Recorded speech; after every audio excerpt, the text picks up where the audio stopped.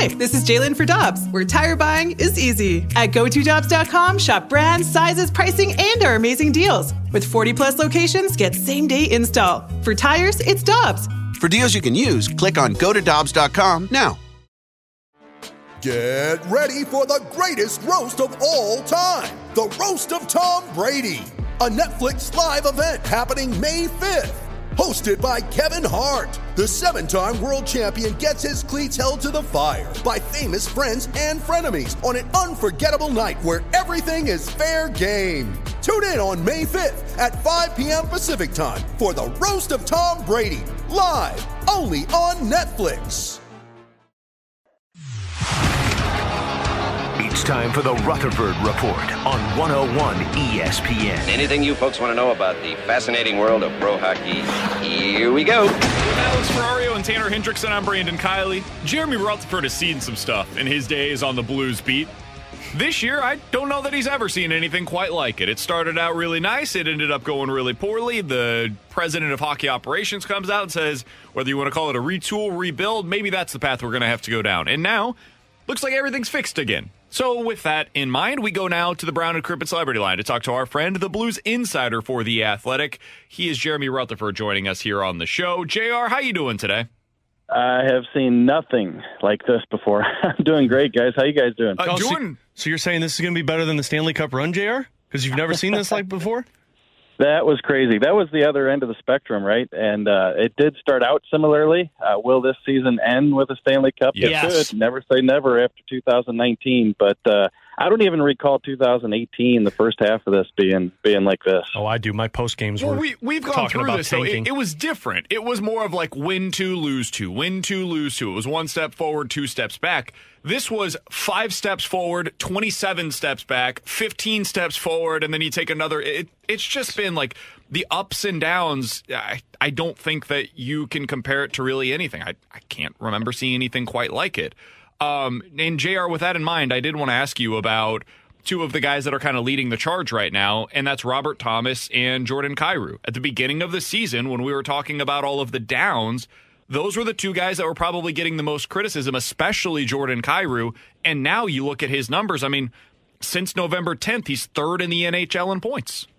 And that's what I'm saying. I mean, to each extreme, both positive and negative with this team, and I'll touch on those two guys in particular. But you go back to the 3-0 start, and the headline that we had at The Athletic was this team can find any different way to win. And so what they do, they go and they lose 8 straight. And then you talk about a 7-game winning streak, and you talk about a couple players in Kyrou and Thomas where people were saying, how could you give them these long-term contracts? This is ridiculous, way too soon, you overpaid, so on and so forth, and now they're the 2 best players on the team. Obviously something that the organization, Doug Armstrong, saw when they signed them to the deal. Listen, I don't think that people should feel guilty of being critical of individual players or the team throughout the season. There are definitely times when they have deserved it, but the one thing I try to abide by, guys, is if you're going to pick on them when things aren't going well, give them credit when they're doing the right things, and that's what they're doing right now. Will we be saying these same things in 2 weeks? We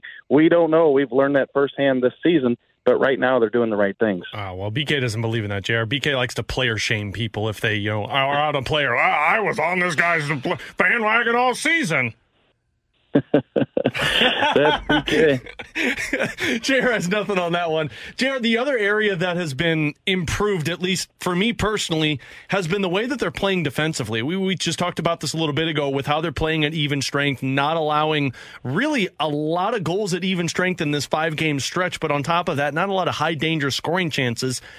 I'm so confused on this side of it because every time I want to say, hey, I think the defense has got it figured out, then they go out and they allow 3+ goals in a period for 8 straight games. Yeah, just the 6 goals against in the 4-game streak. And I looked it up last night, even strength. They're outscoring teams 10-4 even strength in that stretch. And so when you look back just a couple weeks ago, we were talking about 4+ goals a game in those 9 straight games. And so I think they have done a pretty good job. I did talk to Craig Berube Sunday. He's in Vancouver, and he said that he feels like they're playing harder in front of their net. I think that's the one big criticism that we've had all season long of this team, not very physical, allowing those backdoor plays, and that's something that they're cutting down on. But the one number, and I know, Alex, you focus on it, everybody should, is that goal differential number. And last night I looked at it after the game. I think it's at 15 right now, minus 15. It's still a bad number. It's an ugly number. That's not a playoff number, but it's coming down a little bit. And when you get up as bad as it was, it's going to take some time to get it back down to zero and get it into that positive. But I think what they're doing is each game progressively getting better, cutting down on those types of goals against, and slowly but surely the defense is looking better.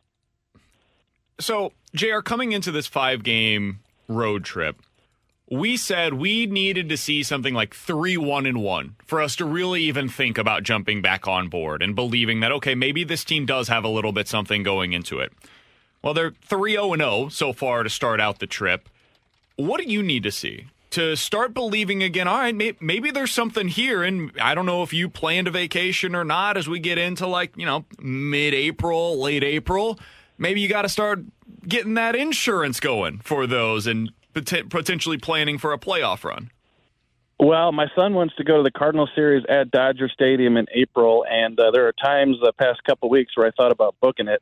But I think I'm after this last little stretch, I'm a little bit leery. I don't want to lose those points if I just throw them on that trip. But you know what I want to see? It's not going to be seen on this trip. It's going to be seen when you come back from the Christmas break, when you play teams like Toronto, like Minnesota, like New Jersey. And again, I go back to what I abide by. I told you a second ago, is you can't take anything away from the Blues, but they're going to have to play some better opponents. I think these teams that they're beaten, yes, they're ahead of them in the standings, just ahead of them, and these are great, great, great points, but these are teams that they should be better. I realize Edmonton's got a good group, but Calgary, I think that the Blues are better than them, Nashville, so on and so forth. So if you go back to the last really true opponents that the Blues played, they struggled with them, the Carolinas, the Pittsburghs, the Rangers, the Winnipeg Jets. And so they're going to have to play some better teams. But the one thing that I think has changed since the Blues played that group of teams that I just mentioned is their all-around game is just better. Like you look at the 5-on-5, you look at the scoring, they're getting chances. Yeah, the power play is not getting goals, but Craig Berube pointed out on Sunday, he said they're getting some good chances. You saw that last night with Shen, and he hits the bar on that power play, and then they scored a couple later. So to me, it's going to be coming down to that stretch of games after Christmas, which is going to lead right into the calendar year, and then Doug Armstrong's going to have to, whatever he thinks about the team now, get a real firm grip on his feelings in terms of what they're going to do moving forward. That was my next question. That's what you want to see, JR. What do you think Doug Armstrong wants to see? Because, the rumors have been swirling that teams have called about Ryan O'Reilly, and you've got Vladimir Tarasenko, who's an unrestricted free agent. And I said this post-game, I truly think regardless of what this team does, it's going to go all the way up to the trade deadline for Doug to decide what he wants to do. Yeah, Alex, it's definitely becoming more interesting. I mean, even 2 weeks ago, you're saying, I think that the other shoe is going to drop at some point, and Doug Armstrong is going to stick to kind of what he feels about this team, that it's probably not a true contender, and it's probably best for the organization to do some sort of a retool. But, I mean, that said, what if you come back from Christmas and you are playing well against those top teams? This is a team that maybe it isn't as good as the 2019 team. I really do think that group finally caught up to playing the way it should have been and then really caught fire and went on a roll. Maybe this team isn't that team, but there are still a lot of good things about this team. And I think that if they can put it together, a lot of times it's who's getting hot at the right time. If they get hot, then you have a situation where maybe Doug just says, okay, maybe put that retool on hold. But, if I had to guess, I think that it's going to be a situation where, the Blues aren't going to put together some sort of lengthy run that's going to push Doug over the edge and say, hey, we can win with this team. Let's add. Let's do that at the deadline. Let's not get rid of these pieces. If I had to guess, that would probably be the side that I would err on. But again, you can't take anything away from it looking like this group is starting to put it together a little bit. JR, final question that I've got for you. We'll get you out of here on this one. What's up with this Buchnevich experiment at center? Yeah, it's a little bit curiosity. Did talk to Craig Berube about it on Sunday, and he said, hey, look, you can never have enough centers. That seemed to me to be a little bit of a I better have that answer prepared, when you ask that question.